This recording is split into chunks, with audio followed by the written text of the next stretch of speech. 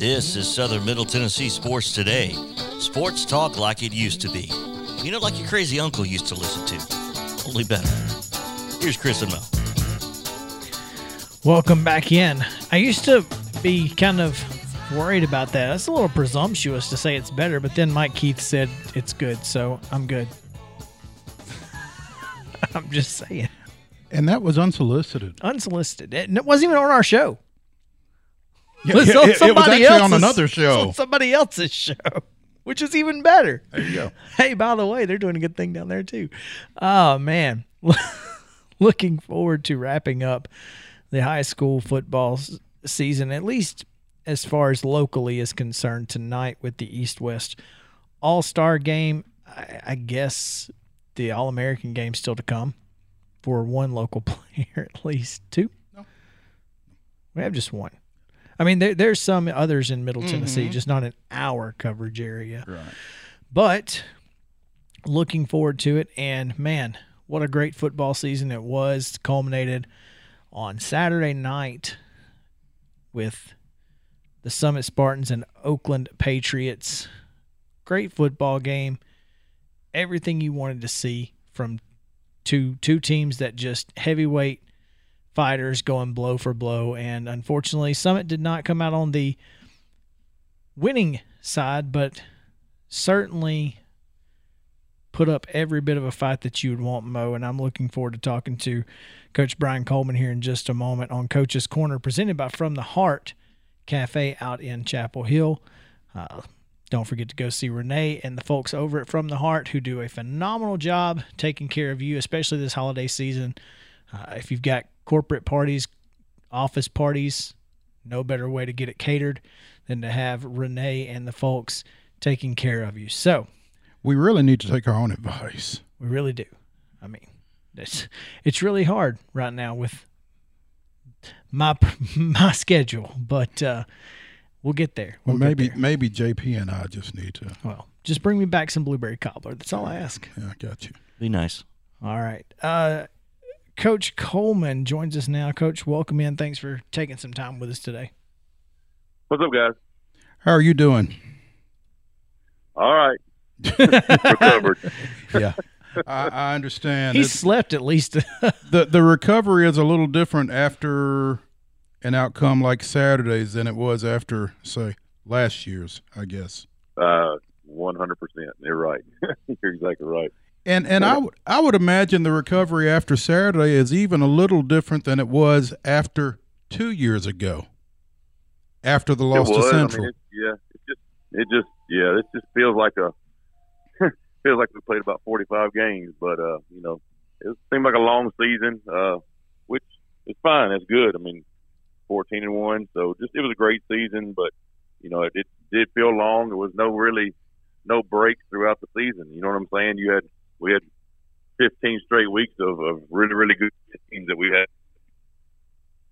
It's just I don't know. Good season. It's not like last year when you only played 6 games on the field and you got a few breaks in there. That's got to be a little different. True. Brian, exactly. Is it different when the expectations are there? Yeah, 100%. It is. I mean, and we knew what our senior class was capable of. So I mean, that was the biggest thing, I guess, is for us as a coaching staff, just to not let them down or not let this class down. Try to give it everything we had as a coaching staff every week. And it was a long season. I mean, this is a good group. I mean, it wasn't like we had to really, really motivate them heavily each week, but I felt like it was a little bit added pressure for sure. When this season began and we all, we basically crowned you guys, the West bracket champions. Yeah, West side. Was that something that you guys were feeling? Because it just never felt like at any point in this season or in the last 3 seasons that this team ever got – the pressure never really got to them. Well, I think we're getting ready for a revelation here. Maybe so, because I mean, it you is. just never saw it. Yeah. Good. That's good. Oh, that's good. I mean, I don't know. As a coaching staff and as players, as kids, as parents, everybody reads clippings. They're not necessarily newspaper clippings anymore, but everybody reads Twitter these days. And I mean, and we wanted a shot at Oakland too. You know what I mean?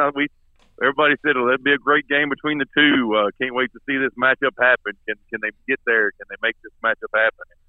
And we did. And I mean, it was. I just felt like. I mean, but going through the Brentwood and the Ravenwood and the parity that always happens in this region in years past in 6A, that somebody always felt like got upset, like the team that won the first time didn't necessarily win the second time. So it was always, combating that to try to not make that happen this year was also a thing too, I think.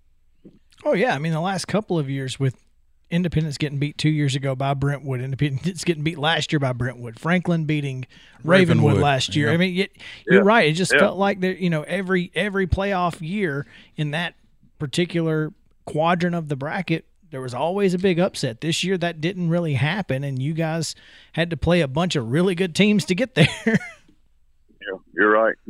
Yeah, and yeah, I mean, Houston County was no slouch for a first round game, and then you got to beat Brentwood, you got to beat Ravenwood, and even the Hendersonville game was tough. I mean, they had their share. They had to go through their region, so I mean, no weeks off, but I think that's the way it's supposed to be. I mean, it's 6A now. You know what I mean? There's not going to be weeks off in 6A because there's no slouches in players. There's no slouching in coaches' staffs. I mean, to get there was hard, was difficult on these guys, mentally, physically, and I mean, it was a testament to get there.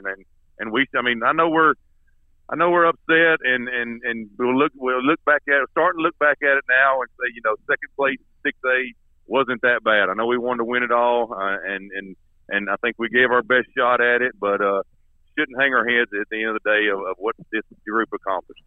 If it was easy, anybody could do it, right, Brian? Sir, yeah. You mentioned how physically tough this was. You had three guys named to the East-West All-Star Classic that is now being played tonight up at Austin Peay. Brady Pierce, Cooper Cook, and Maddox Reed. Maddox has actually had to withdraw from that ball game due to a previous injury. Yes, sir. Yeah, he's had a shoulder problem all year long. Had a brace, and it kind of got really, really bad the week of the state championship game.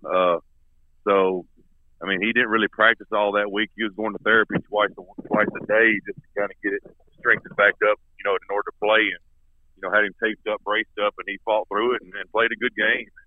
And Cooper has a broke hand, so he's going there this week with a cast on his hand. And I don't know if we mentioned Ty. Ty was our center. He broke his right hand, so he had a softer cast on his right hand, and played through that. As a matter of fact, he did it in the third quarter of the Hendersonville game and practiced all week, kind of limited, but came in a state championship game and played a heck of a game, and every snap was perfect. I mean, with a broke hand. So, and me and you talked about it, Mo, off air. I'm not trying to make excuses, but I want everybody to understand what these kids fought through for the team, for the community, for, everybody that's a Summit Spartan fan, I guess you could say. And I think that's fair, Brian. I think, after the fact, it's not making excuses. It's stating fact. These things happened, and I think that's fair to you and your team to say that, especially the way you framed it. Like you said, these guys were beat up. They could have decided not to play. They tried to go out there and give it their all for the program, for the community, and they're to be commended for that.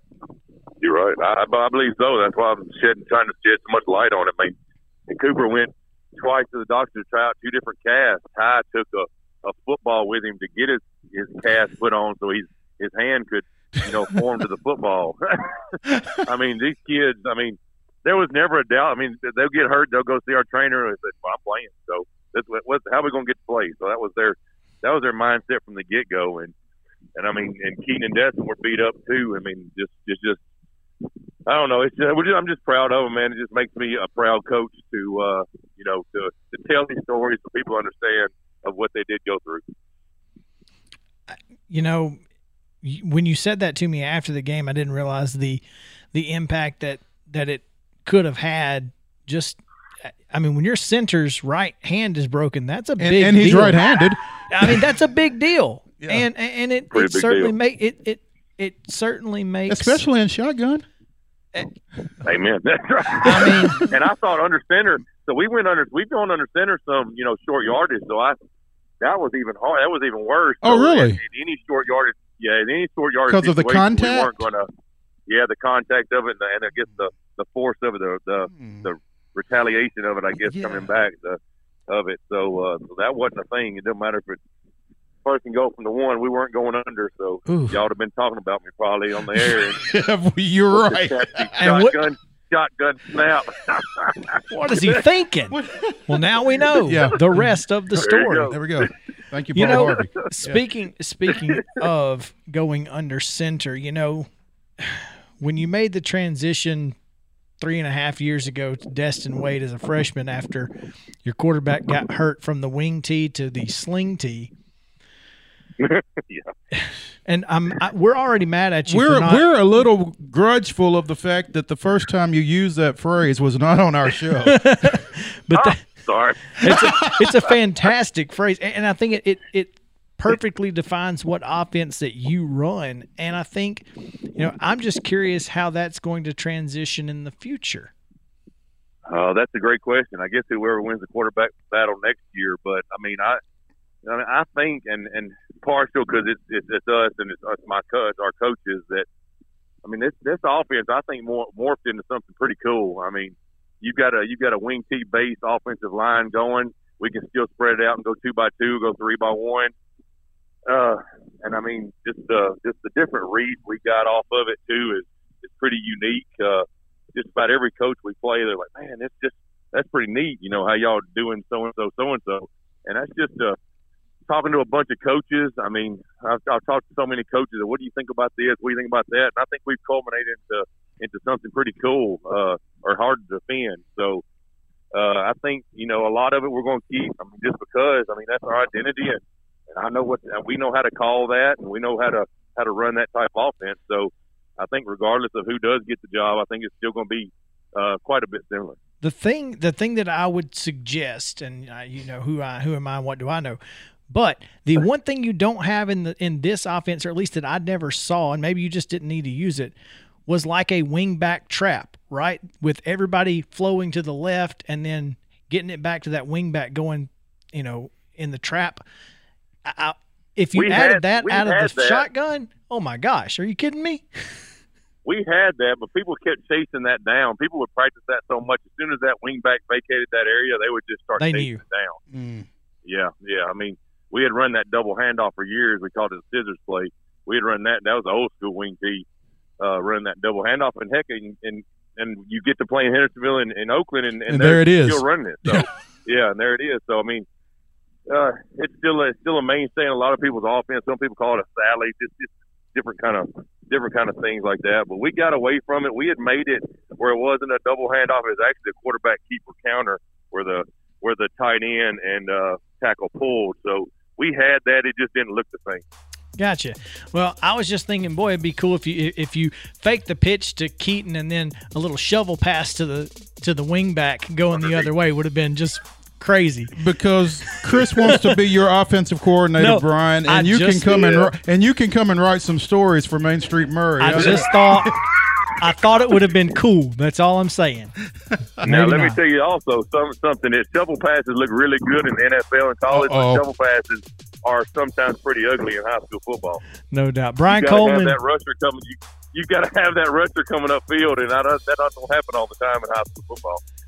Coach, thank you so much. We appreciate it. We'll be back after this. Stick around.